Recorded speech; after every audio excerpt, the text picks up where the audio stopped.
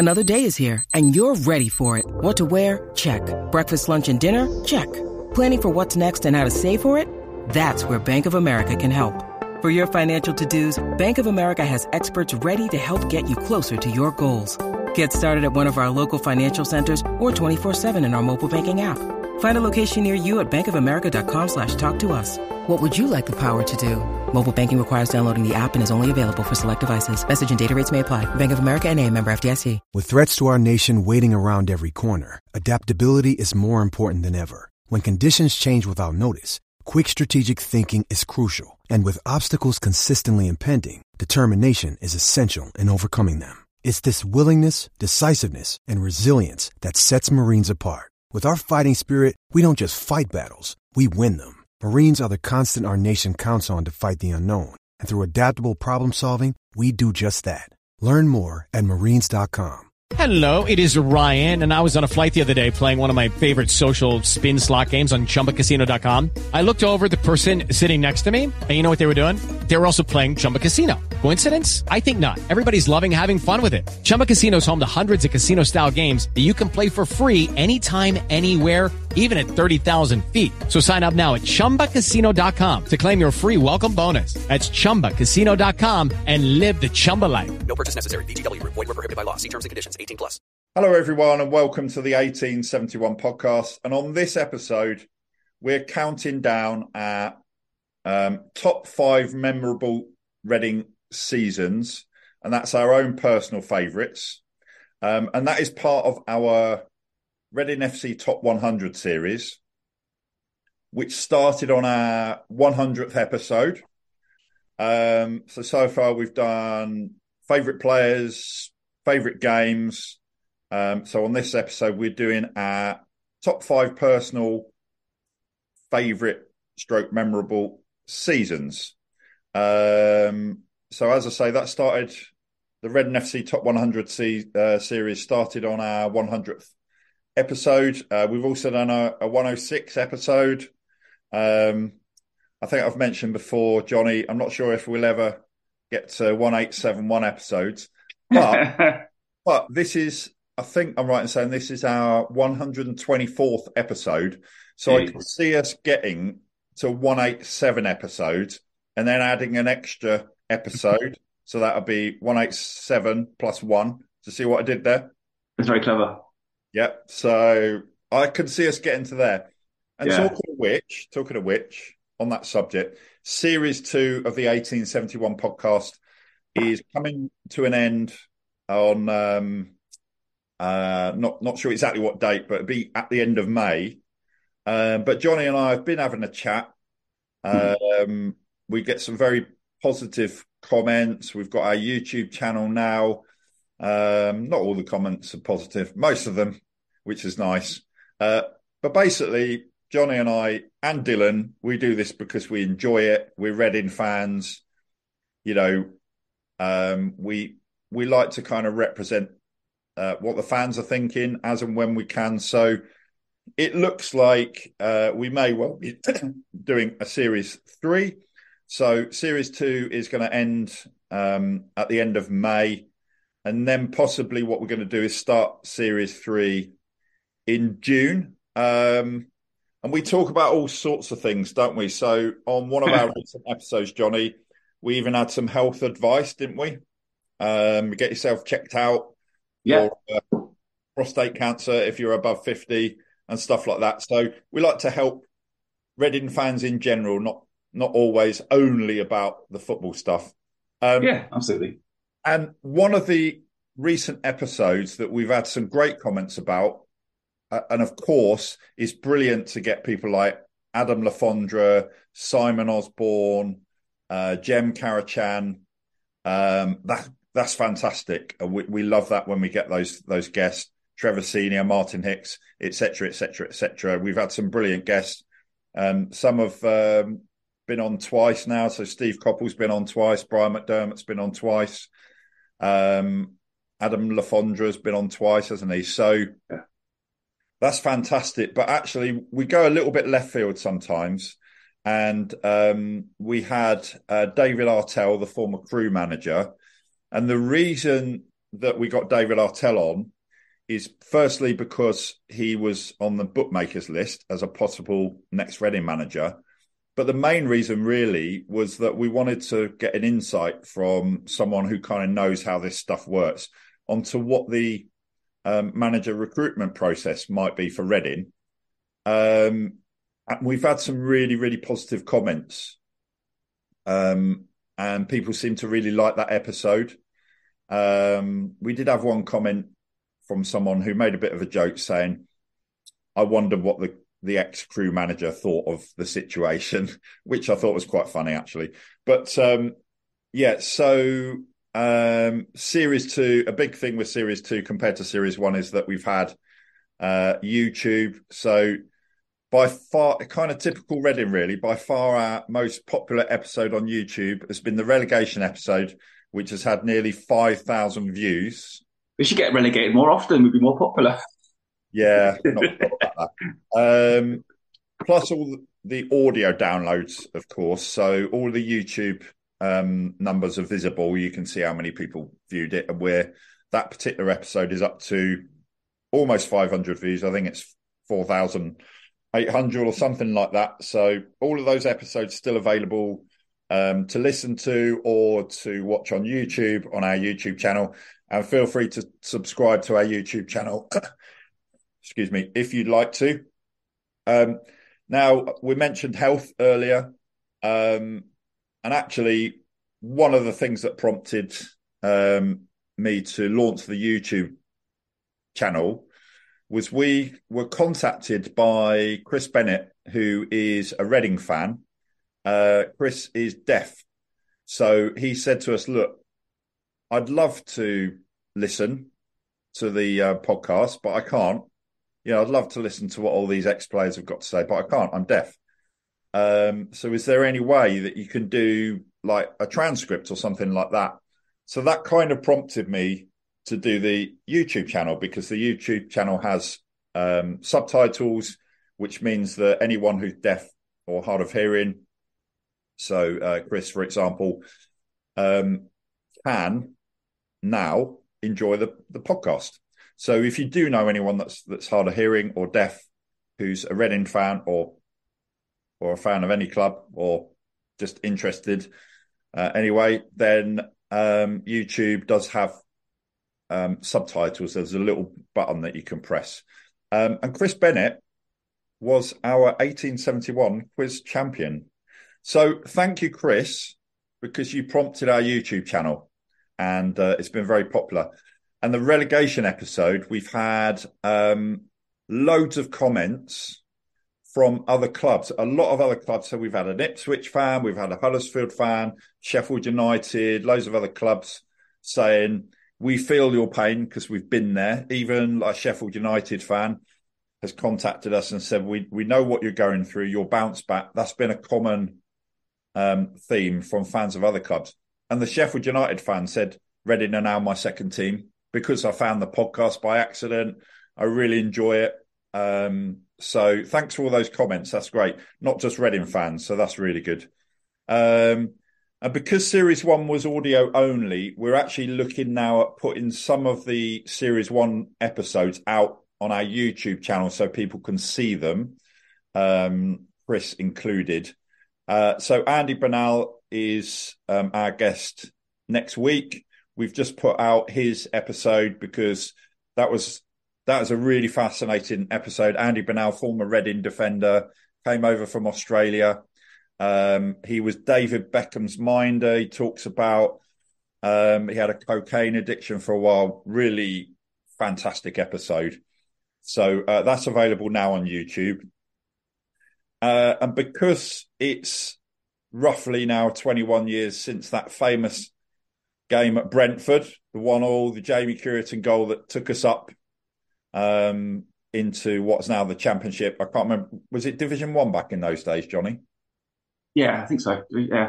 But it was so that was our last game in the third tier, that game at Brentford, that Jamie Cureton equaliser that got us automatic promotion. So we're checking to see if we've still got the video from the Jamie Curriton and the Nikki Forster episodes that we recorded for Series 1. And if we have still got those, then we're going to put those out as YouTube videos. So we're thinking about what we're going to do for Series 2 until the end of May and what we might do in Series 3. So we're going to do an episode when the new manager is announced. And by the way, we think it could well be Chris Wilder. We think actually that the job is his if he wants it. That's something that I've been hearing. But he's also, I think he's in the running for the Hearts job as well. So I looked at the odds, and it's similar odds that Chris Wilder is going to be the next Hearts manager. So it's about evens. So we'll see. Johnny, we did our kind of list of potential new Reading managers, and we both said you put Chris Wilder at number one as most likely, partly because of the odds. We both think he'd be a good fit for Reading. Yeah, definitely. Yeah, I think so. Right. I think he's, the experience and what we need. Ticks all those boxes. And I think, like you say, just if he wants the job, that's. Yeah, it sounds like that might be the case. It sounds like potentially the job's his if he wants it. So it might be him deciding whether he wants to come to Reading or Hearts. Now, we think he should come to Reading rather than Hearts because, and I've said, part of the appeal with Reading is that a manager can come in, big club in League One, and they can build their own squad, rebuild. Yeah. Yes, Andy Carroll and Tom McIntyre, Tom Holmes, they will inherit some players, but essentially a bit like back in the days when Alan Pardew was the manager, they kind of built the Reading squad, built some foundations. So that's an opportunity. I think that's an attractive opportunity for a manager. And then the fixtures are out on Thursday, the 22nd of June. I'm really looking forward to that, Johnny. So that's 9 a.m. on Thursday, 22nd of June. So it's not too far away. What game are you looking forward to the most next season? Obviously the local derby, but for me personally, it's Reading Cambridge away. I'm planning to do a nice walk there, and that's actually an area that I've got a lot of memories of. Lived up there for a long time around there, and I've got friends up there and stuff. So I haven't been back for a long time, so it'd be a good excuse and go back to what's Cambridge ground called now? The a bit different than it was in those days when we saw Dave Gibson stick his fingers up at the Reading fans and he was playing for Cambridge. Robin Friday did that as well during his time. Yeah, copycat. So for me, actually, where I live now, so I live in Uxbridge. So Wycombe is my closest game next season. Yeah. So I'm already looking at going to the Wycombe away game. Obviously some home games. Oxford as well.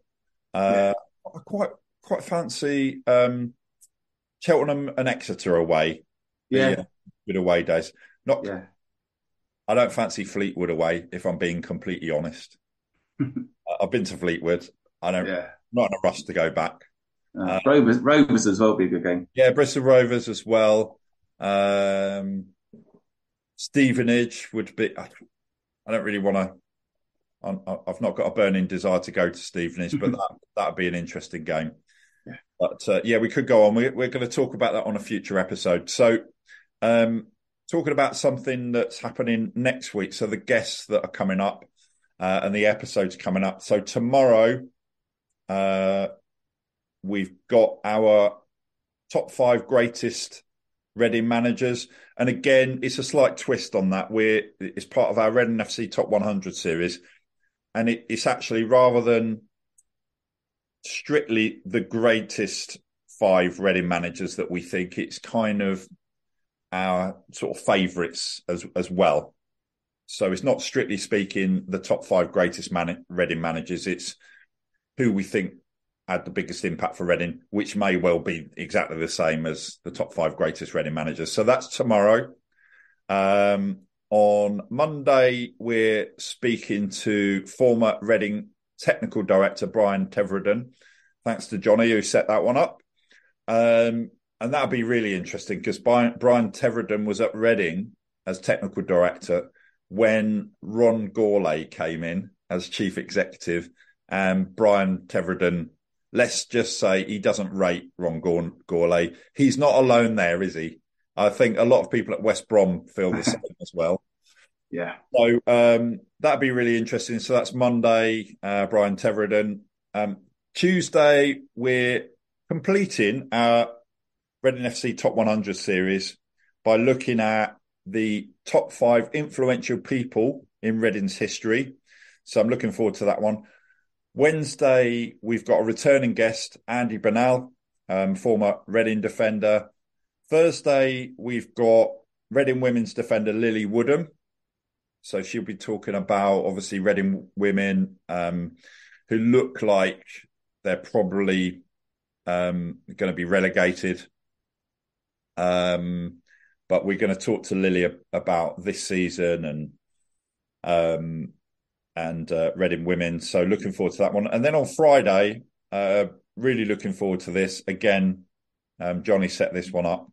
Linvoy Primus, regarded by many Reading fans who remember seeing him play as one of Reading's greatest defenders, I think, Johnny. Yeah, and went on to have a brilliant career. Yeah. He played at top level for a long time. Probably wasn't his best of his career at Reading, but it was kind of the start into where he went on to. And I look forward to that one. It'll be really good. Yeah. So before we start on our 5 memorable Reading FC seasons, Johnny, you watching the playoffs? No. Not bothered. No, I've got no interest. I haven't got time. I'll tell you what, it was a good game last night for 2 reasons. So firstly, Peterborough, they just scraped into the playoffs. So they were playing Sheffield Wednesday, who for a while were top of the championship. Peterborough 4, Sheffield Wednesday 0 in the first leg. So that's like the lottery of the playoffs, really. So it looks like Sheffield Wednesday staying in the championship.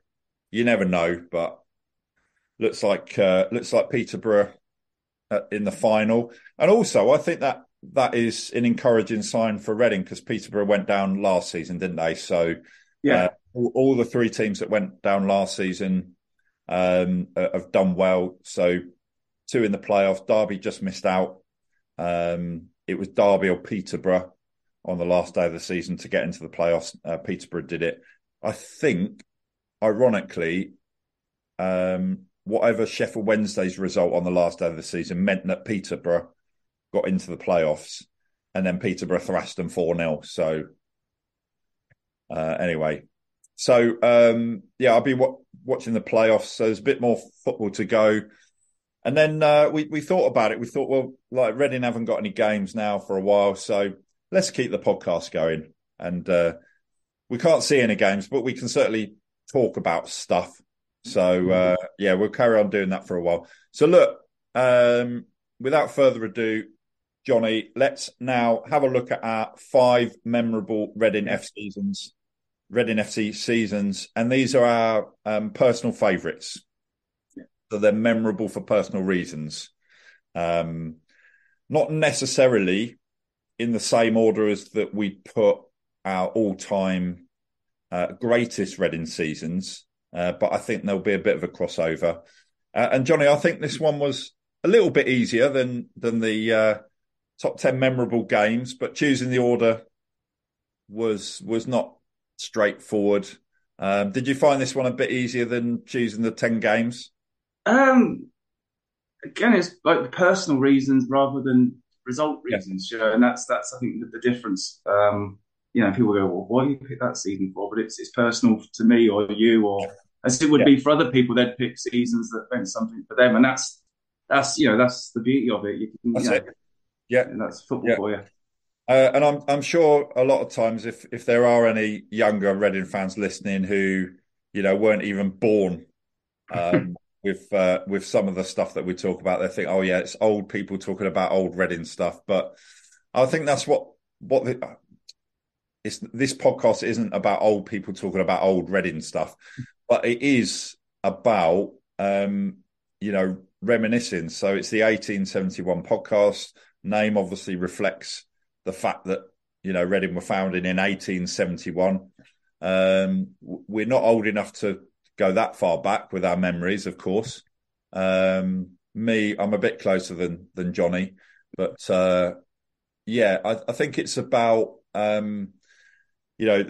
probably most of the guests we've had on have been ex-Reading players, some ex-Reading managers, a few ex-Reading coaches, and it's just really good to reminisce, like you said, Johnny, and you talked about your favourite games, including games that you went to see with your dad, for example. Yeah. So that's what it's all about. So that we know there are a lot of inverted commas older Reading fans that listen and watch the podcast. So we've had ex-players going back to the 70s, haven't we? Laurie Sanchez and Bob Leonard Dutsey, Mike Kearney. So we've gone back quite a long way. So anyway, as Johnny said there, and just to clarify, this list includes our own personal choices for our top 5 favourite / memorable Reading FC seasons, rather than being strictly a countdown of the greatest ever Reading seasons. But on that note, Johnny, what do you reckon you would say are the top 3 greatest Reading FC seasons of all time? Yeah, I mean, there's a couple of probably obvious ones. The first 2 Premier League the promotion to the Premier League first time around, and that first season in the Premier League when we really were at the best, would be 2-1. And then I think, even though it didn't prove to be successful in the end, obviously the 94-95 season when we got to the playoff final, because I think that was the first time Reading were really on the big stage as such. And again, typical Reading, like we said before, that any time the second team doesn't get promoted and we're second. And I think we've had a lot of people we've had on talk to and at the time, and especially time at the club. What if we're not doing a countdown of the greatest Reading seasons on this episode, but of those 3 seasons, which order would you put those in from 3 to 1, Johnny? I'd say obviously the 94-95 would be third, and then the 2005 promotion second. I think if we hadn't done so well in the promotion in the first season in the Premier League, then that would have been first. But that just took it to another level, didn't it? To get on the verge of Europe, which I don't think anyone would have just gone, let's stay up. That's really brilliant. And then we went. Wasn't it? We were 1 point from getting into Europe. Yeah, it used to be Blackburn. So that to me is just the peak, of what Reading have done. So I, in terms of what I think are Reading's 3 greatest seasons of all time, and we're going to obviously come on to our personal favourites, our personal memorable seasons, but I think my kind of top 3 greatest Reading seasons in the club's history. So I would go for number 3, the 2012 promotion to the Premier League, because, I agree with you that, 94-95 was a brilliant season, and the season before. But I think the fact that we went up to the Premier League, and I can remember seeing the first time I saw Jason Roberts play for Reading, I thought, wow, I didn't realise he was that good. So I go that as my number 3. Number 2, I agree with you. I thought you'd do it the other way around, actually, but I agree with you. I think you'd ask me in an hour's time, I'd probably change my mind back to that one. Yeah. So I'd go number 2, the 106 season, and number 1, for pretty much the same reasons as you, Johnny. I think Reading's greatest ever season. Yeah. And you could, a lot of Reading fans would do it the other way round, and I understand that. But I think Reading's greatest ever Reading season was first season in the Premier League, finishing 8th. I think that topped the previous season. Yeah. So look, Johnny, before we start our countdown of our own personal top 5 memorable Reading seasons, for me, I've got a couple that I thought about that didn't actually make my top 5. Have you got one or two seasons that didn't make it onto your list that are kind of personal favourites? Yeah, probably. Just again because of again we narrow it down to different choices. It's just what it meant to me at the time. The couple that that would be obviously the I was trying to it's kind of narrowing down because a lot of the seasons that I went to games meant a lot. The early 2000s seasons, the one where we got to the playoffs with Pards in the Championship was a great season. Obviously, that didn't turn out well in the end. And then, in a weird way, the season where after we got relegated, and we ended up 7th, I think, in the playoff.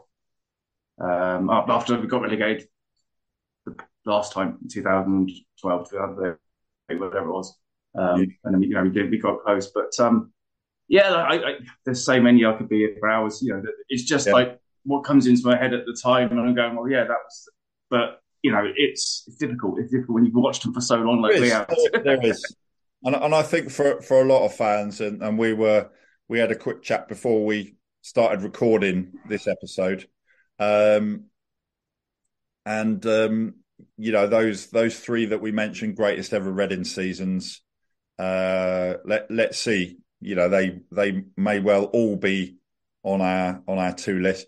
Johnny doesn't know what my top 5 is. I don't know what Johnny's top 5 is. So this is our top 5 favourite stroke memorable seasons for personal reasons. So for me, a couple of the seasons that I considered that aren't in there included the 2011-2012 Championship winners season, promotion back to the Premier League. I would go so far as to say that Jason Roberts coming in midway through the season got us promoted. He signed in January from Blackburn. The story I heard is that Brian McDermott, on a very late night with, I think the owner at the time was Zingarevich, wasn't it? Yeah. He said to Anton Zingarevich, he said, if you let me sign Jason Roberts, we'll get promoted. And I know this because I went to Brian's presentation recently in Henley with Russell Brand, and he talked about this, and he said it was a drunken late night. It was about 1 o'clock in the morning, and he woke up the next day and he thought to himself, "Did I actually say that to Anton Zingarevich?" And then Anton Zingarevich agreed, and it worked. So that one isn't on my list. The other one, kind of an obvious choice, and will be a favourite season for many Reading fans, I'm sure. Didn't quite make it onto my list. Is the last time Reading were promoted up into the second tier from what is now League One. 21 years ago, 2002. It was Division 2. Back then it was called. Second place, automatic promotion. That Jamie Curitan equaliser at Brentford. So that was the last game that Reading played in the third tier. So they didn't quite make it onto my list. So Johnny, let's start our countdown. Yeah. Excuse me. Of our top 5 personal favourite stroke memorable Reading FC seasons. Do you want me to go first, or do you want to go first? I'll go first this time, for a change. Right. Okay. Number 5. So fifth then number five might be a surprise to people, but the 96-97 season. The reason being, basically, I wasn't a poor student anymore. So I could actually start going really regularly properly to games. And that's when I really kind of, the addiction to Reading really kicked in. Before, as I was a student, I was living all over different places, so I couldn't go regularly to games. But that season, I just qualified as a nurse and living up in Huntingdon, I think, from memory. And I was able to, go to a lot of games that season, and that, Elm Park, like the season was a horrible season, after what happened the season before, and it was, we were struggling for quite a while. We ended up staying up fairly comfortably in the end. And at the time, I think one of the games that season, and I think which one where people would know, it might have been QPR. I remember Lenny Henry being on the pitch doing something for some TV show, and I was like, this is a bit surreal. Somebody watching this might remember exactly the game. I think it was QPR. 3-1-2-1. But then the other thing for that season, I think it was we won 2-0 at home to Grimsby, and I think it was Neville Roach's debut, and he scored. And I was like, oh. No relation. And I thought, no. And I thought at that time, he's going to be one for the future because he had the pace, on that debut game. Obviously, it didn't work out. But that was football. And that was, for me, that was when I was really, really hooked as somebody that could go to games and afford to go to games. So that's why it's my number five. Talking to Neville Roach, he has said he will come on as a guest at some point. And I got I don't know if you'd say it's a funny story, interesting story. But myself, my dad and my brother, we've all got a background as football writers. So there was one game, my dad, Brian Roach, former Reading director, as many of you know, he used to kind of run the press box at Reading home games. So he used to organise, if a national newspaper wanted to send a reporter down, he'd kind of arrange that. So he was really well known in the press box. Myself and my brother used to go along quite a lot as well. So it was Roach in the press box, and Roach scored. So Neville Roach, no relation. So 3 Roaches in the press box and 1 on the pitch. So Reading was infested by roaches that day. Another story. So look, my number 5. Looking forward to when Neville Roach comes on. He's a DJ now. I can't remember what his DJ name is, but he plays, I think it's soul and Motown music, stuff like that. So looking forward to speaking to Neville when he comes on at some point. My number 5 is the 93-94 season. Reading were Division 2 champions by 1 point from Port Vale. That season, Jimmy Quinn scored 40 goals. The only time that a player had scored more than 40 previously was Trevor Senior, got 41. But Jimmy Quinn that season got 40 goals. Stuart Lovell got 22. I don't know if you remember much about that season, Johnny, but Reading actually had a really, really good start. Yeah. So they won 6 of their first 8 games. And there was a lot of high-scoring games that season. So I'm just looking down now. 3-0 away to Huddersfield. That would have been handy, wouldn't it? This season just gone. 4-1 against Barnet. 4-2 against Bradford. 6-4 against Exeter away. 4-0 away to Port Vale. 3-0 against Bournemouth, 4-0 against Hartlepool, 4-1 away to Hartlepool, and 4-0 at Blackpool. And, I loved that team. As many Reading fans who've been fans, since back then and before feel the same. So you had Shaka Hislop in goal, Dylan Kermalord, left back, Adi Williams, Phil Parkinson, Jeff Hopkins, Mick Goodin, Michael Gilks, Scott Taylor, Kevin Dillon, Ray Ranson, Ray Ranson, Keith McPherson, Tom Jones, and Uwe Hartenberger. Do you remember him? Classy. Two Uves were playing at that time, and Middlesbrough had Uwe Fuchs, as well. So I don't know of any Uves that have played for Reading or Middlesbrough since then, but certainly there were two at that time. So my number 5 is the 93-94 season. How about your number 4, Johnny? Yeah, number 4 was get your maths right now. The 99-2000 season. Again, I mentioned it before. One of the personal things was that I managed to go to a game with my dad before he passed that season. But for me, I been able to go to every game. So I had a season ticket back then when I was living in England, and going with my mates to the games.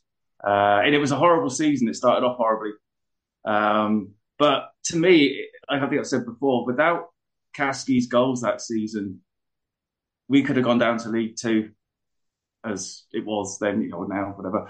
And that started some of the momentum for where we went on from there. The following season, where we hit the playoffs, to the following season where we got the promotion, and it was a real turning point, I think, in our history at that time, where we got gone down from Elm Park to League One, kind of not really. Tommy Burns was there, and it just didn't work for whatever reasons, as football happens. But it's good, maybe 2 seasons. And then Pards came in. I remember Matt Robinson came in, Sammy Igo, and I think it was after Christmas, my memory, that we were down the bottom and was really struggling. Martin Allen came in, and it gelled, and we went on a run that rest of that season that I think we were comfortably mid-table from memory, or whatever. But it just.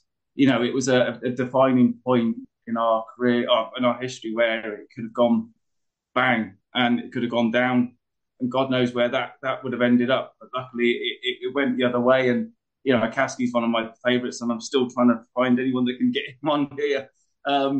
But yeah, and I love watching him play in the team. And it was lots of different personal memories of the games. The games there was no amazing, victories, if you like. It was, it was just a season of Caskey's free kicks, and it meant a lot for me because of my dad, bless him, and at that time, looking back now where we were, it was like, geez, and now here we are 23 years later, and we're at a defining point again, aren't we?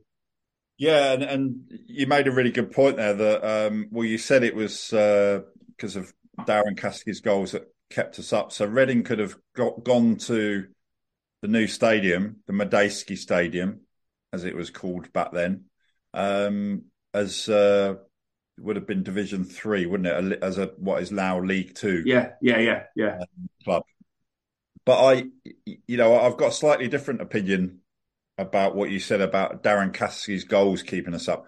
I reckon it was a bit to do with Martin Allen and getting the players watching an imaginary game. Oh yeah, that must have done it. It was John Mackey. We had John Mackey on as a guest, and that's the story, because we always any time we get a player on who was a player at Reading at the same time that Martin Allen was there, we usually ask him a Martin Allen story, and I think John Mackey's was one of the funniest. He said that Martin Allen got them all to sit in the stadium, and he said, right, I want you to pretend that you're watching a game. So now pretend that you're watching yourself playing on the pitch, and you've just done something really good. So I want you to stand up and say, "Oh yeah, well done," and pretend that you're a fan looking at yourself playing. So John Mackey was saying that. So I stood up. I said, "Oh yeah, well done, John. Good header." And then the other players did the same. And he said, "Now I want you to stand up. Imagine that you're a fan watching yourself and you've just done something not very good." And he got all the players to stand up and start hurling abuse at their imaginary selves on the pitch. And I thought that was one of the funniest. Martin Allen. Was it absolutely brilliant? There are a few. So that's your number 4. 4, yeah. Countdown. My number 4 on my list of my favourite / memorable Reading seasons is the 94-95 season, Division 1 as it was called then now, the Championship. Reading were second, so following on from winning the Division 2 championship, the Division 2 being Division 2 champions the season before. Any other season, Reading finished second, they would have gone up automatically to the Premier League. But there was a restructure, so it was only the top team went up automatically. Because I think it was because they were reducing the size of the Premier League, Johnny. Is that right? From 20 to 20 or 21 to 20 or something like that. Yeah. So, it was a fantastic season. 1995 playoff final.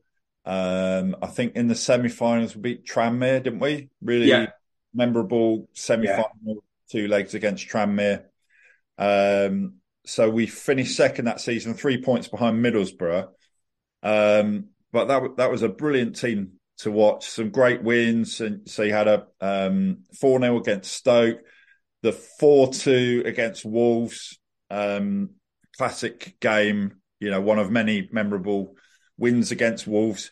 One of the games that I remember, because I don't know if you know this, Johnny, but for a while, I was a reporter for Classic Gold, which was sort of, I think it was something to do with Radio 210 or something.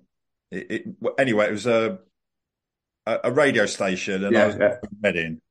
So I went up to Middlesbrough. Obviously, Middlesbrough won the league that season, went up to the Premier League.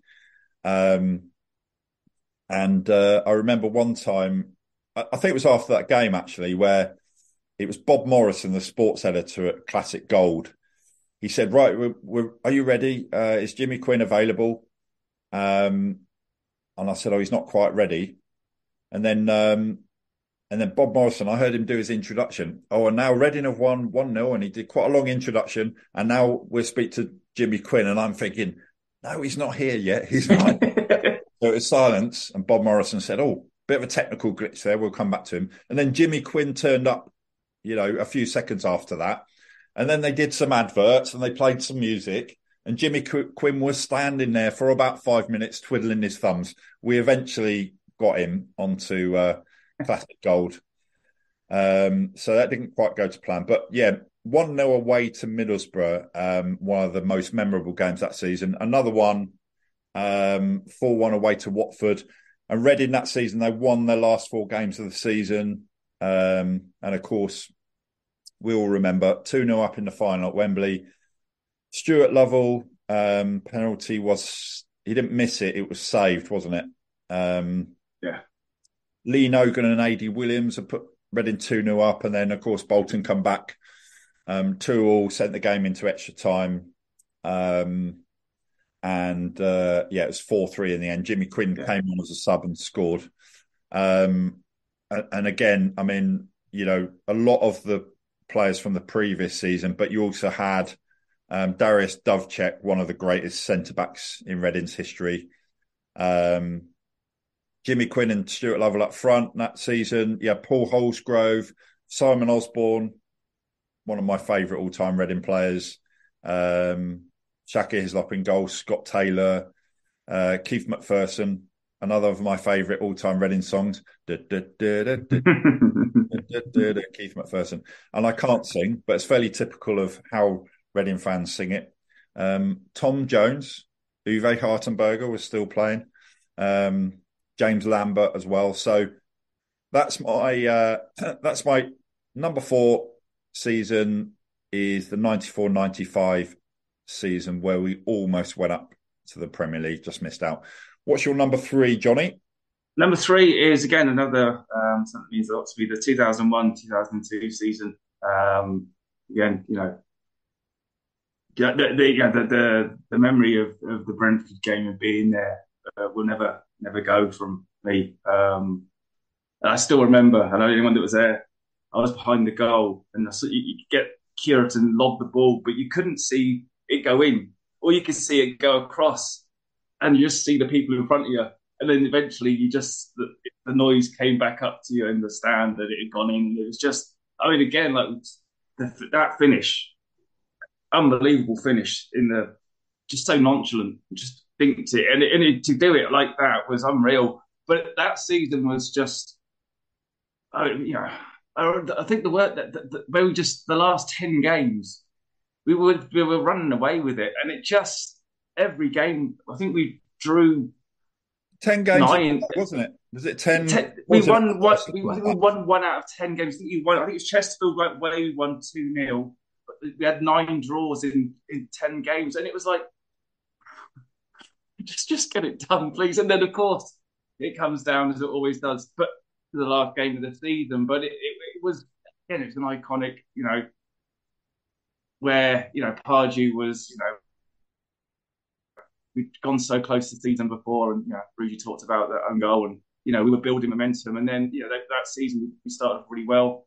We had some characters in that team as well. Guys that are, obviously Parky, Andy Hughes, John Solako was there. We had strikers galore, Butler, Forster, Curitan.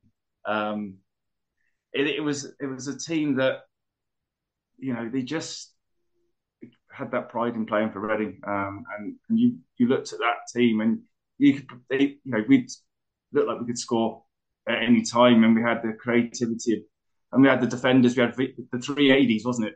85 Ash, 80 Williams, and 80 Whitbread. Phil Whitehead in goal, who probably goes a bit under the radar as what he did for Reading, but solid keeper who kept us in a lot of games that season as well. And then obviously you had Nicky Shorey starting out, Mertz, players that would become legends that started out, those couple of seasons. And really, it was unbelievable. And obviously, my dad passed not long after we got promoted. So that's, it is a personal thing for me that those 2 seasons that I've mentioned are things that will always stick with me, regardless of the results. But that one was just, and to get to watch it on, what was it? What was the ITV digital, wasn't it? Was the digital, yeah. You said, because that was Griffin Park, ground, and they had 4 pubs. They had a pub on That's each. right, yeah. And we went to each one. Went to all 4. I don't think you were the only one. I think there's plenty of away fans that have done that. Yeah, no, it was a funny ground. Before and after the game. Yeah, it was an unusual ground, but it was, it was just, I think it was like, even then, the next day, it's like, we've done it. It was the... Yeah, you mentioned Phil Whitehead, bit of an unsung hero. I think if we did an episode, and here's an idea, unsung heroes, I think Martin Butler is potentially one of the greatest unsung heroes that's great. Read him, because he wasn't the quickest. He was quite, what was it, about 6'2" or something. Wasn't the greatest in the air, but he was a really intelligent player, wasn't he? And, him and Curitan up front. Yeah, I don't think he was underrated for Reading fans, but I think generally he possibly did, because everyone talks about Nicky Forster, obviously Jamie Curitan, that goal. But I think Martin Butler was key to Reading's success that season. And look, what Reading went on to do next, it was only a few seasons later, we were in the Premier League. And imagine if, Jamie Curitan, you can imagine a situation, and you don't know what would have happened after that, but what if sliding doors, keeper had saved it, or because that was a brilliant goal because of the significance. It was just a great goal anyway, but it's a sort of finish because he kind of did it with the outside right foot. That can easily go wrong. Yeah. And, we might have never got to the Premier League. Well, if we'd gone into the playoffs, we definitely wouldn't have gone up, would we? So. No. But we might have got to Wembley and then lost. Yeah, it's just for change. It was one of those moments. And then the other thing is, it wasn't Jamie Curitan scores and then it's all over. There's about 15 minutes to go or something, wasn't there? Yeah. So you were at the game, standing behind that goal, weren't you?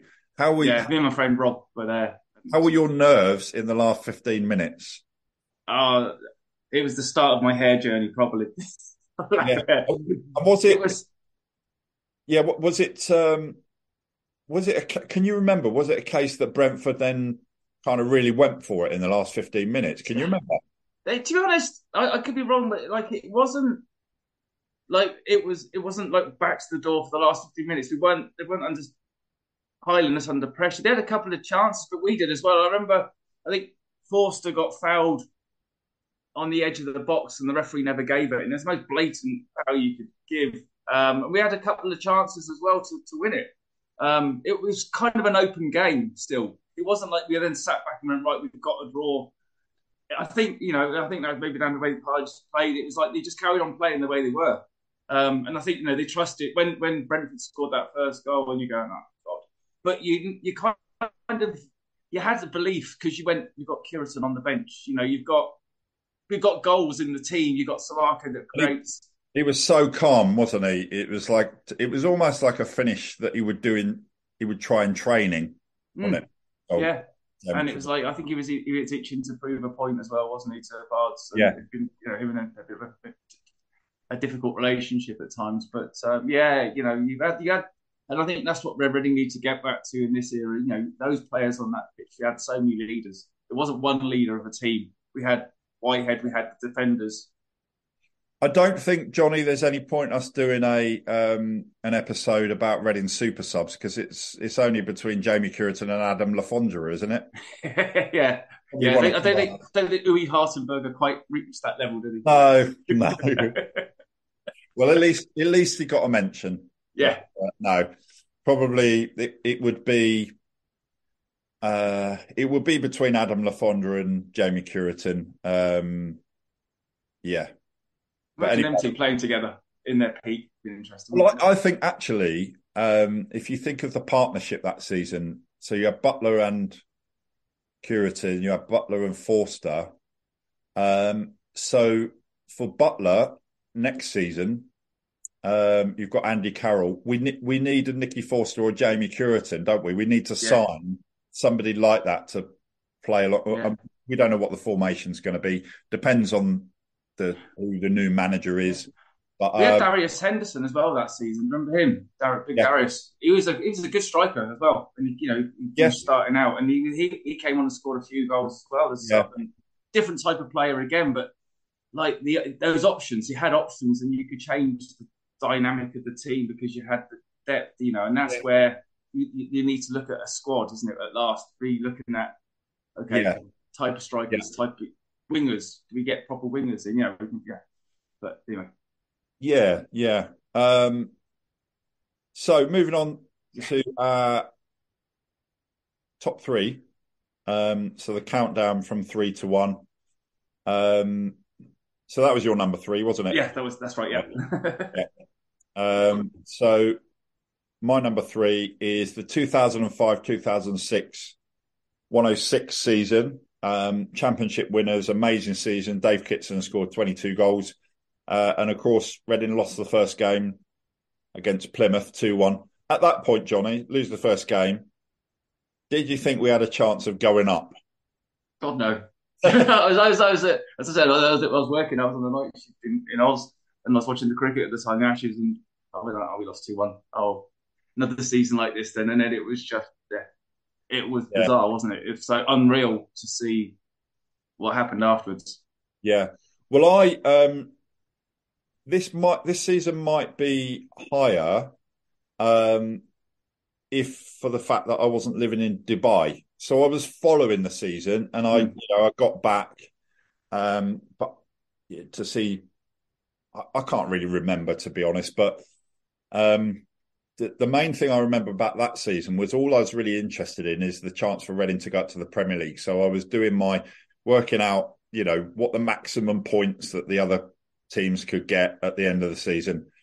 I didn't care about records, or wasn't really too bothered about if Reading won it. It was just about automatic promotion to the Premier League. And they did it. So lost the first game 2-1 against Plymouth, which was at home, wasn't it? Mm-hmm. Yeah. Last minute winner. But then 33 games unbeaten until mid-February, including 10 wins in a row. Yeah. Just an amazing season. Actually, going back to your when you were talking about that Jamie Curriton season, that game, I think, am I right in saying that Steve Coppell was Brentford manager and Brentford had Ivar Ingemarson and Sidwell. Was Song playing as well? Sidwell was there, Song was there, I think, and what's his name? Scored and went to Reading afterwards, who had on here. God, it's shocking memory. Lloyd Owusu.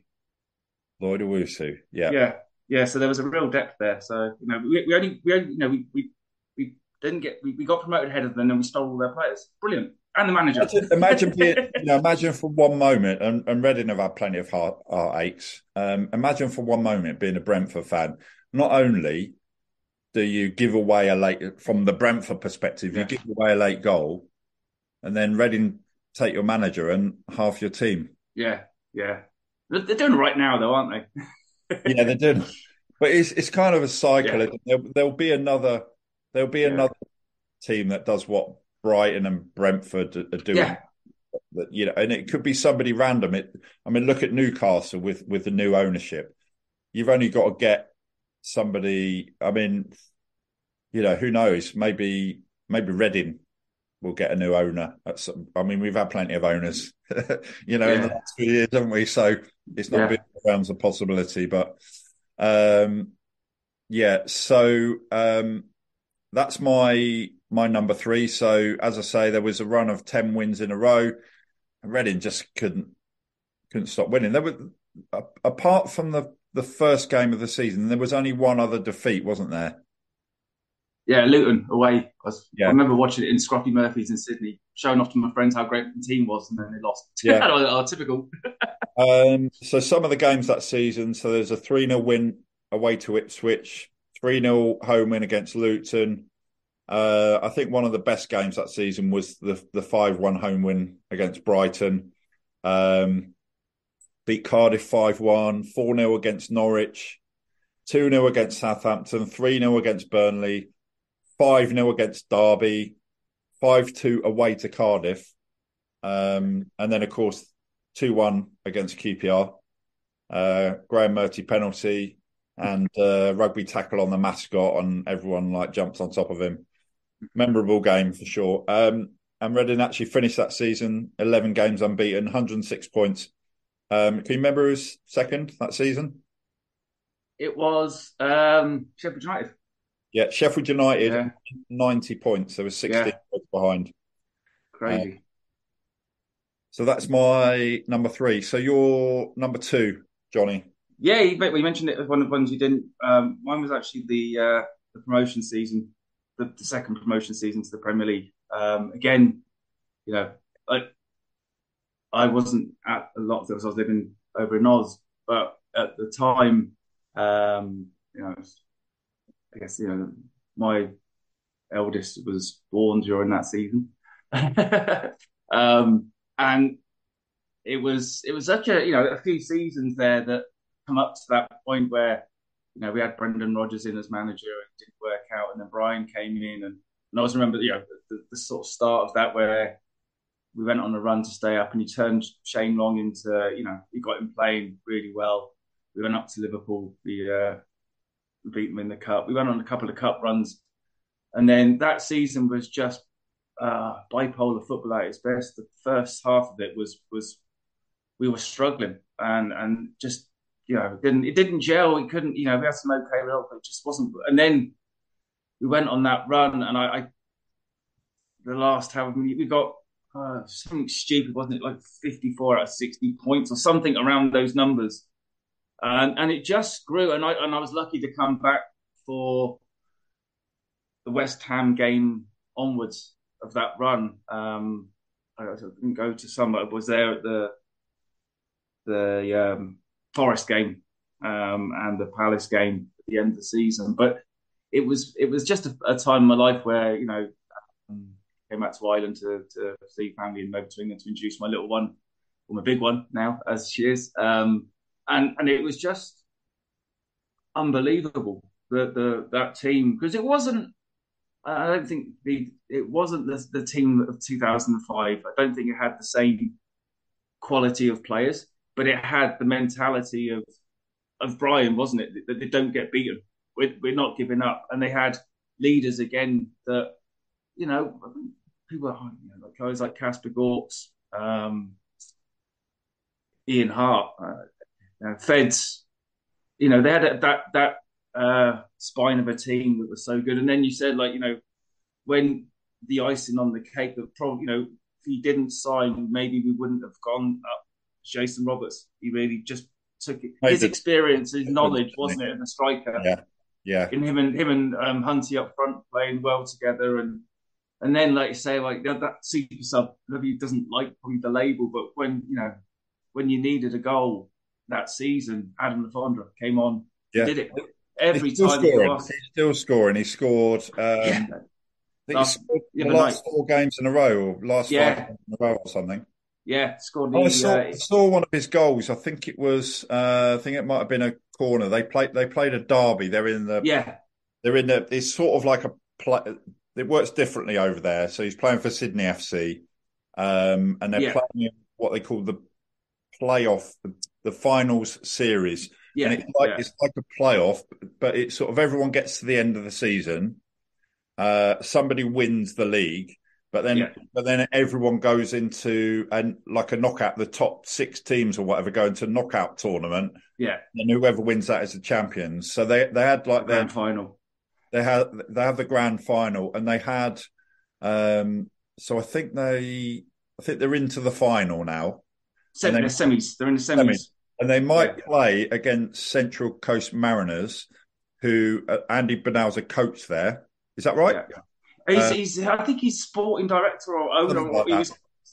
They might play each other they might meet in the final, and Andy Bernal's a guest next week. But yeah, I saw one of the goals that he scored. I think it was a corner, and he's not the tallest player. No, but he rose above everyone else, flicked it in. Yeah. It was a great goal. If he'd scored that for Reading now, that would have been brilliant. Brilliant goal. He's still got it.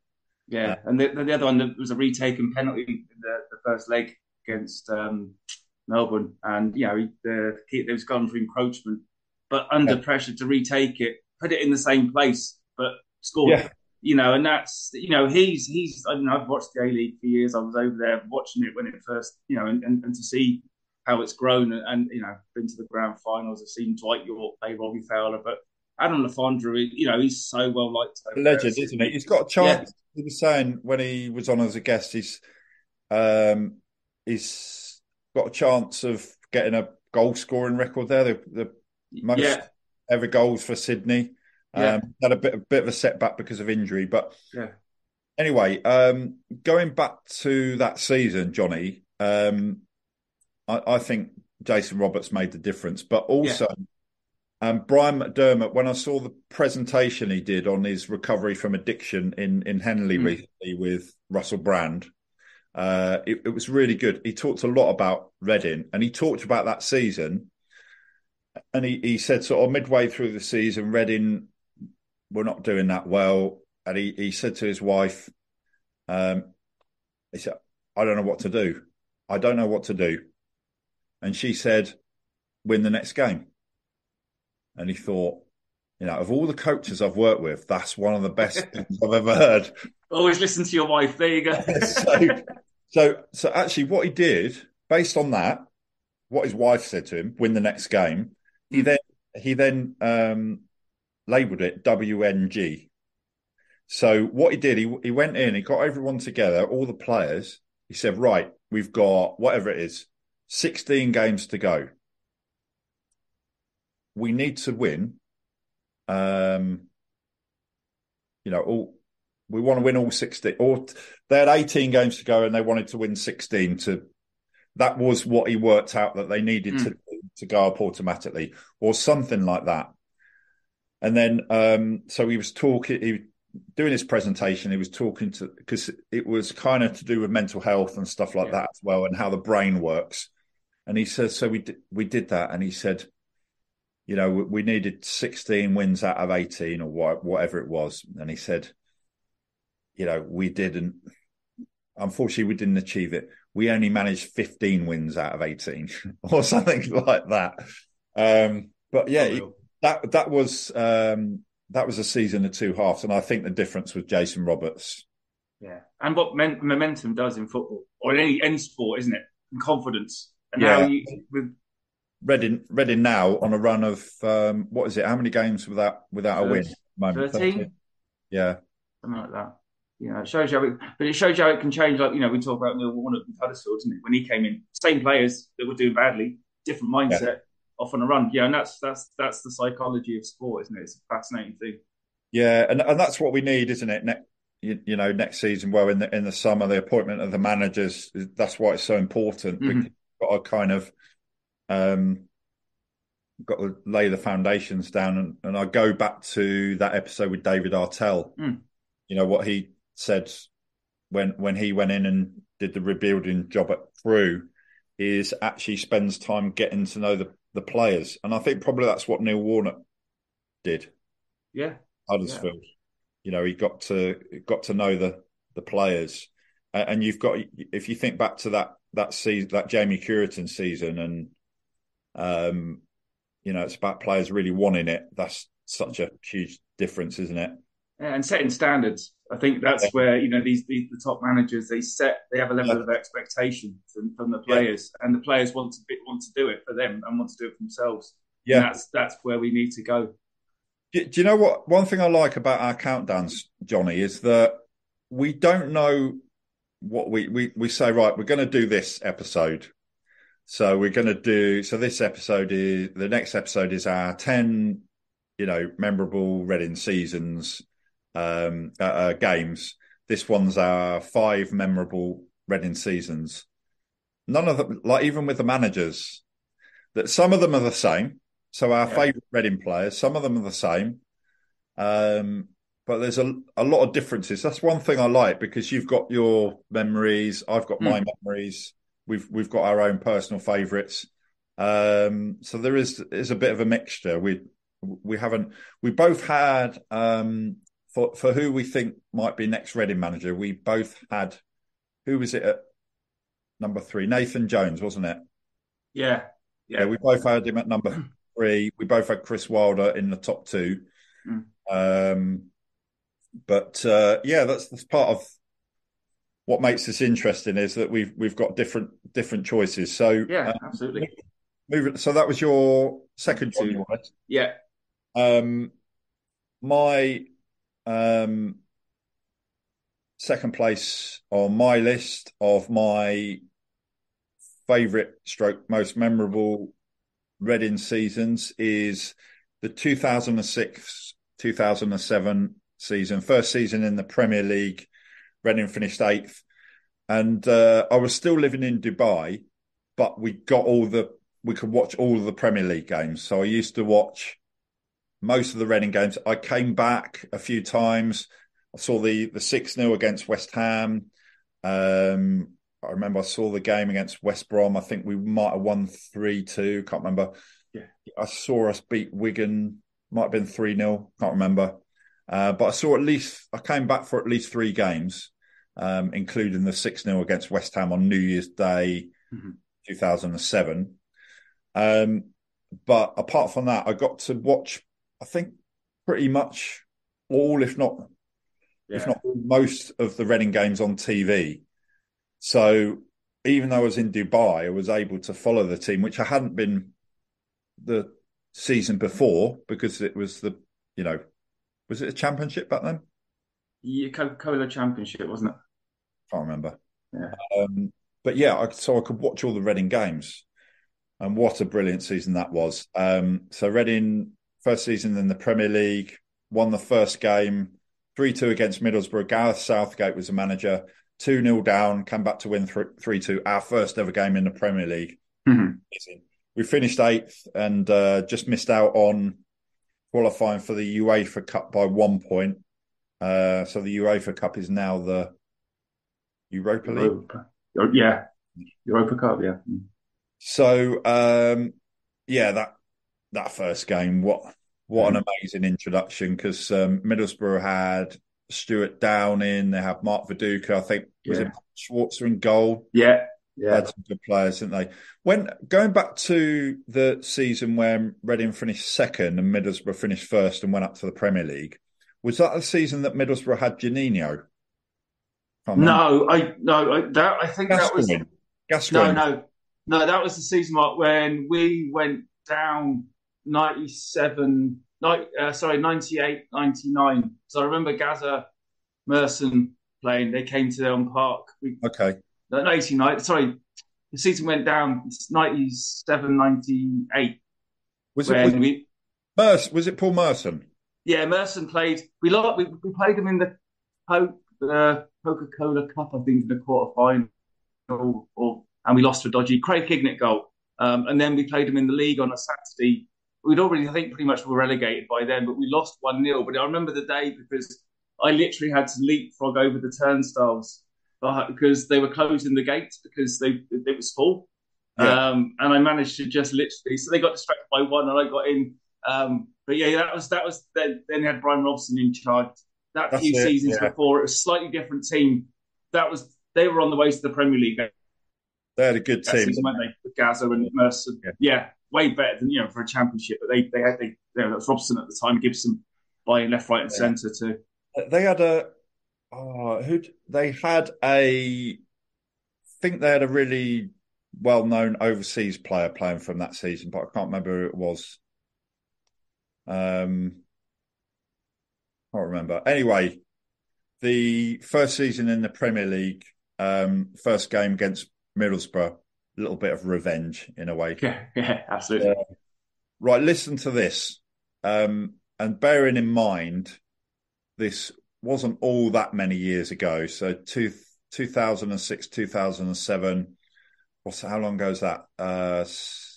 17 years. It's quite a long time ago, actually, isn't it? It doesn't feel like it, does it? No. As you get older, the time goes quicker. So, but that season, this shows you how much things can change in in the grand scheme of things, in a relatively short space of time. Reading did the double over Man City that season. Yeah. Imagine that. So we beat Man City 1-0 early on. So this is Reading's first season in the Premier League. We drew 1-1 with Man United. We beat Spurs 3-1. Yeah. Beat West Ham 6-0 on New Year's Day 2007. We beat Man City away, beat Aston Villa, beat Newcastle 1-0. And can you remember the last game of that season? Who it was against and what the score was? Jeez, now where are we? Oh, sorry, the last game of the 3-3 Blackpool. 3-3 Blackburn, wasn't it? Yeah, Blackburn. Yeah. Last game against Blackburn. Yeah. Just what a brilliant season. This is at number 2 on my list of my own personal kind of favourite memorable Reading seasons. But I think this is the greatest Reading season in history. And I can understand why people would think it's the 106 season. I think those are the two greatest seasons in Reading's history. Yeah, definitely. I think that the only team that I think we weren't good enough to compete with was Arsenal. Yeah. Arsenal, we seem to have to compete with Uniteds and Chelsea's and whatever, but Arsenal are at a different level. Curiously, apart from in the FA Cup semi-final in 2015. Yeah. But apart from that, I mean, Arsenal did the double. And the 7-5. Yeah, 7-5, 4-0 one game, wasn't it, I think? Yeah. They were just, So listen, we're now down to our personal all-time favourite / most memorable Reading season. So what's made it to your number one spot, Johnny?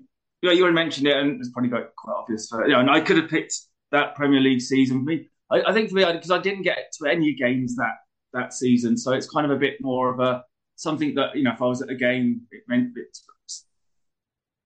something or a moment in time. And obviously, the 106 season was that for me. Even though I only made the QPR game, flying over for that.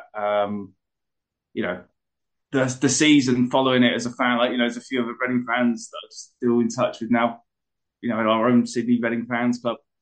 Not a huge Reading fans club in Sydney, but it was enough of us. In the season before, we'd kind of not really done anything to think that we would do what we were going to go and do. I think we ended up 7th, I think. We need to beat Wigan on the last day to have a chance at the playoffs, but we weren't really good enough. We had some okay results, but then few changes of personnel. I think Nicky Forster left, didn't he? And he brought in obviously players that we had, and it just went off after that first defeat. It was unbelievable to see.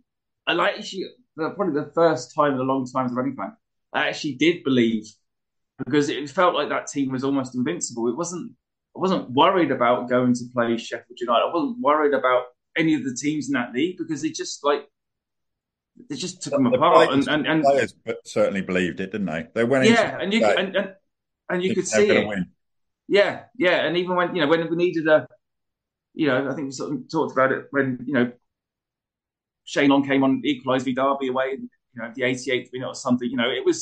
There was always somebody that would come to the party when we needed a goal or a performance or whatever, and everyone in that team, like we've said before, it was also the fringe players, the John Halls, the Chris Makins, John Oster. They played a massive role as well when needed. But I think it was something. I think old-fashioned football fans, proper 4-4-2. When you had the wingers like Bobby Convey and probably the slowest winger in history, in Glenn Little, but they complemented each other so well. And then when you it's 25 minutes to go, Stephen Hunt would come on for one of them and offer something different. And then the strikers, like we've heard, I think Steve said, wasn't it? Luckily one of them always got injured, so we never had to make a choice. It was literally like who was available, and they played, and whatever played alongside each other worked. It wasn't ever like one didn't. Yeah, and I think this is for me. It's between those two seasons. So the 106 season, the first season in the Premier League. I would put that, the first season in the Premier League, as my greatest ever season because it's the Premier League, because we finished 8th. Yeah.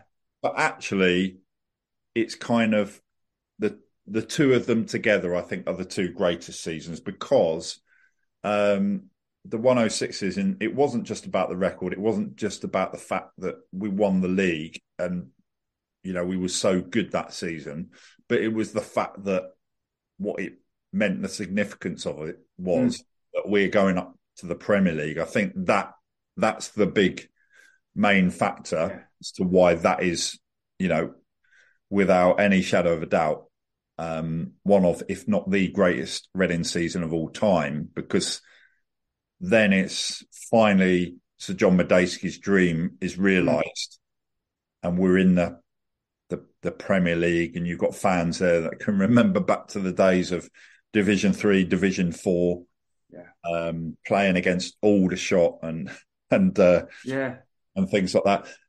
And also, I think that talking about that season and thinking about the season that we've just witnessed, night and day, isn't it? I mean, it wasn't just the fact that we had great players, but it was what those players brought to Reading.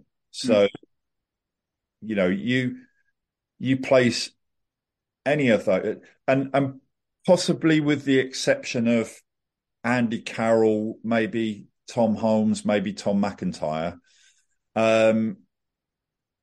it's just the team, the Reading team that we watched last season compared to that 106 season, the energy, the dynamism, even going back to the team that Dylan was in, that was really badly lacking last season, and we need to get that back. It's an identity, isn't it? It's a group of players that are there for one cause and to do it together, and they lead from front. And teams get promoted to the Premier League and whatever. Obviously the second time we got promoted and we were champions and we deserved it. But the way we did that in 2005, I mean, we obliterated everyone, and nobody can say we were lucky. No one can say we didn't deserve it. we were the champions, and with the points record still intact now, shows how good that team were. Any fan of any club, I think that people still they forget Reading's team that season because they go on about Burnley being the greatest championship side. But then you chucked in the cost of the team on top of it. Like, how much wasn't it? And it was ridiculously small amount. There was a few like free transfers in there, wasn't there? Yeah. Kevin Doyle, what, 70,000? Yeah, and him and Shane Long, 80,000 in total. Like, I mean, geez, best transfer ever. But it was just the stadium was rocking. The everything that about being a Reading fan that you dream of. Yeah, started with that season, didn't it? And also, we recently had an episode with Reading fans talking about, what next for Reading, what do the club need to do in the summer, etc. Obviously talking about the manager, what type of players we need. I think it was Ian Thornhill, Reading fan, who's written a book about his dad, Rod Thornhill, who used to play for Reading. So the book's called Spider, available on Amazon if you're interested. And I think it was Ian Thornhill on that episode made what I thought was a really good point, that if you think back to, Reading teams from years gone by, you think about Terry Dixon, Trevor Senior, they came from non-league. So Terry Dixon was... Dunstable, wasn't it? Dunstable. Trevor Senior was Dorchester. Yeah. And also you think about Dave Pitson signed from Cambridge, didn't he? And Kevin Doyle from Cork City. Yeah. I do agree with Ian. He said that we'll be able to unearth some gems from League One. I think certainly, we could get some decent players from League Two. And I thought you made a really interesting point about next season, Johnny, about Andy Carroll being captain. I think that's a really interesting idea. I'm not sure it will actually happen, but I think it's a really good idea. Who else do you think might be captain next year if it isn't Andy Carroll? Would it be Holmes, McIntyre, maybe? I don't think. I think they're too young. And I don't think if he stays for another season, I don't think he's the captain we need. Okay. He's been scarred by this season. A lot of players have been scarred. Andy Carroll wouldn't be scarred by this because of his experience. It's not Andy Carroll makes sense because of his experience, his maturity. So I think the two things combined. Yeah. I think he's then a leader for the rest of the players. He's a senior player. Yeah. I think that makes sense. So and Tom Ince possibly if he stays. I don't know if he will because of what's happened. But again, if he wants to stay, at that level, and I don't know if Andy Carroll will or won't. But if they do, they could be two good leaders. I think for Tom Holmes and Tom Mack, they just need to concentrate on their game. They still need to learn and develop players. Let them do that. And I think on the fans episode again. Ian Thornhill was saying this, and I agree.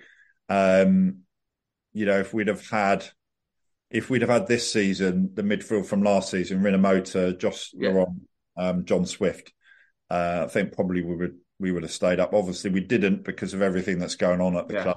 But we need to kind of now not directly replace those players, but find something like that. The mid. He made a really good point. Even if you put Harry Kane up front, we probably, might not have. You need to find a pattern. Whatever the manager is. Say it's Chris Wilder's, and he has a style of play, whatever that is. Then you need to go right. It's the jigsaw. I think we've talked about the jigsaw before, haven't we? You need to find the pieces. You need a Phil Parkinson, and you need a Simon Osborne or a Sidwell or. So you need that balance in the middle of midfield, don't you? You need that kind of. You need creative. You need defensive. You need pace. Top player. Yeah. You need a game changer. That's where the teams which we haven't had that season. That's where Swift was missed so much because he could, but all his faults, he would come up with something. Out of the blue, he could create a chance. Yeah.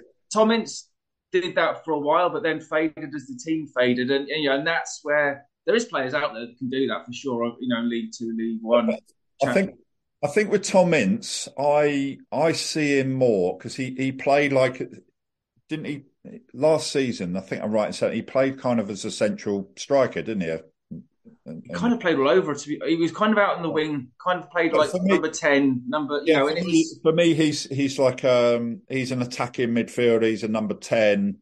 I think what we were lacking. So with talking about Tom Ince, he wasn't someone who could effectively supply Andy Carroll. I think that big problem last season was that it was aimless, hopeful balls up to Andy Carroll. He'd knock the ball down, which he's really good at. There's no one there. You need a Forster or a Curitan or a Tom Ince. So anyway, that's next season. So that's your number one. Yeah. My number one, you might be able to guess, I think. My number one, so this is my favourite, most memorable all-time Reading season. So I've gone for the 1985-1986 record-breaking Royals, Division 3, kind of League Division 3 champions. And the reason, one of the main reasons it's my favourite all-time Reading season is because that was my first proper season as a Reading fan. My dad was a director. And it was just amazing. So those guys, Trevor Senior, Martin Hicks, Michael Gilks, they're my Reading heroes. And we had like one of the greatest moments of that season was we're signing Terry Hurlock, and it's just everything.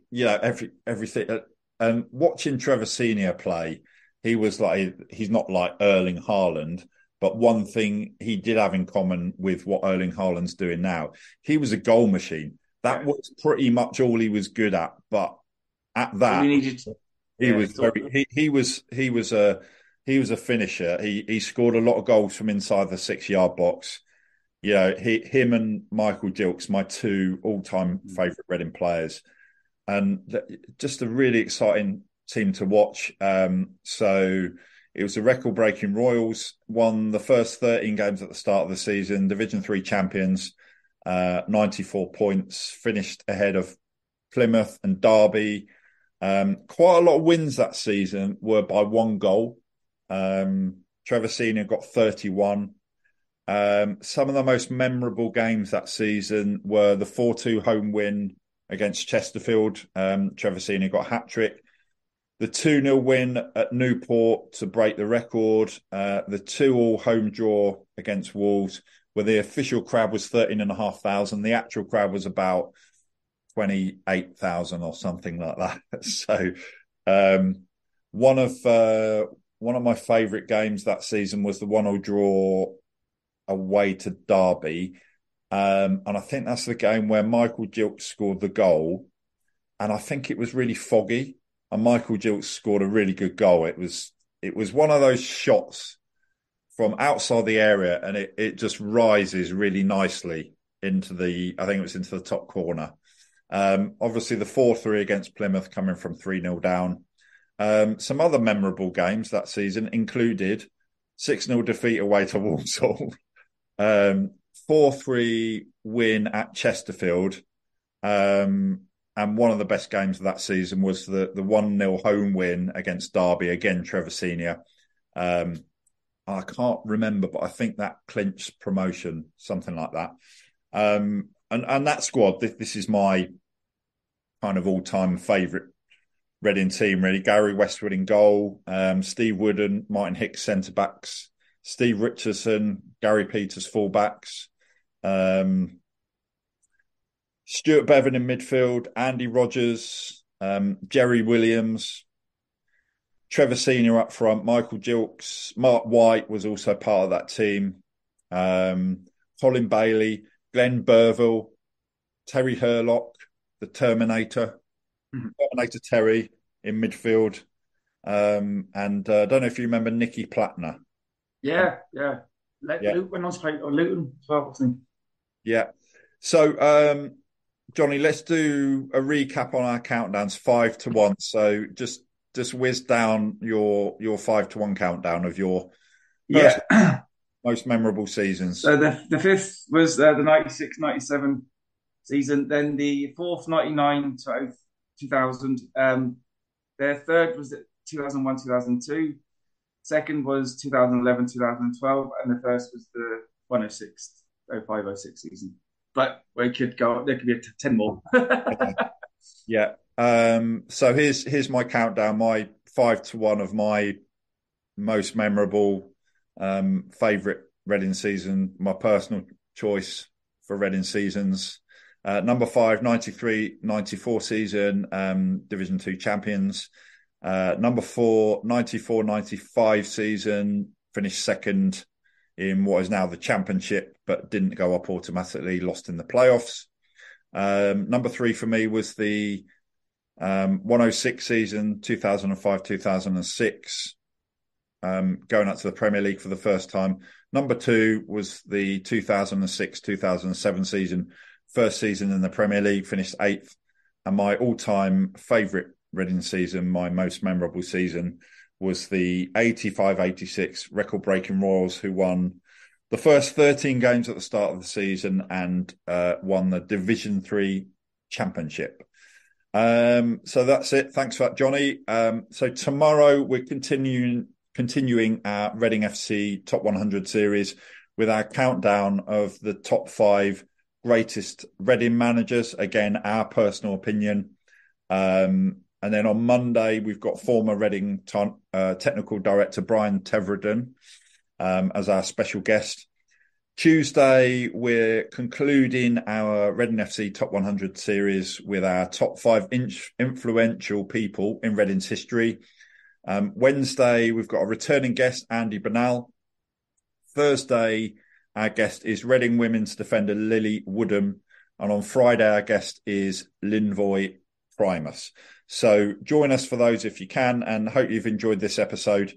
And feel free to get in touch and tell us what your most memorable favourite Reading season of all time is. So many thanks, Johnny, and thanks everyone for listening and watching. Sports Social Podcast Network. With Lucky Land Slots, you can get lucky just about anywhere. Dearly beloved, we are gathered here today to... Has anyone seen the bride and groom? Sorry, we're here. We were getting lucky in the limo and we lost track of time. No, Lucky Land Casino, with cash prizes that add up quicker than a guest registry. In that case, I pronounce you lucky. Play for free at LuckyLandSlots.com. Daily bonuses are waiting. No purchase necessary. Void where prohibited by law. 18+. Terms and conditions apply. See website for details.